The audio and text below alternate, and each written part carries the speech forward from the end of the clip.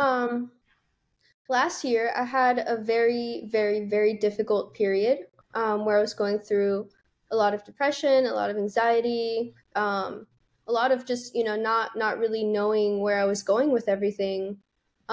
Because basically I was at this crossroads of I need to raise $250,000 like ASAP, or this business is not going to be what it's meant to be, which was like this national thing, like being in all the major like health food stores.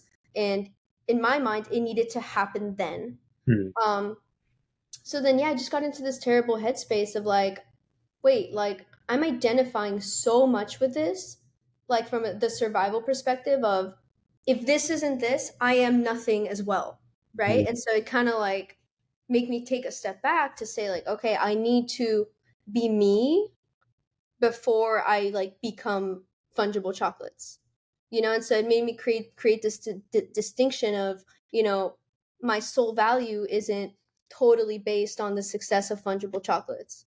Like, I am Maria, I have these interests, I have these friends, I have these passions. Hmm. Because I had gotten completely like sucked in, and so that was really helpful to have that shift, So of like, in essence, that was basically establishing a new set of boundaries for yourself in relation to how you build your business and what it looks like yeah, over time. which in exactly.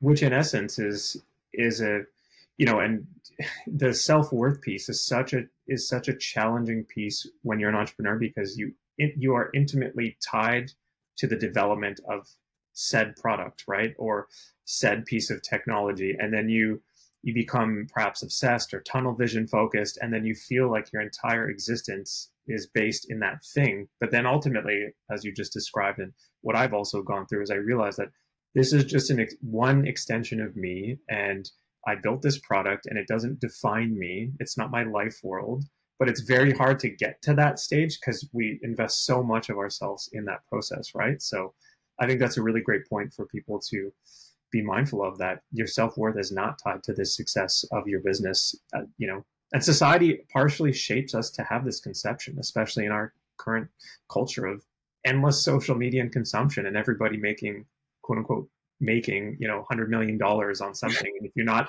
making $100 million a year and you're not getting then you're not successful. It's like, that's not the case, right? Yeah.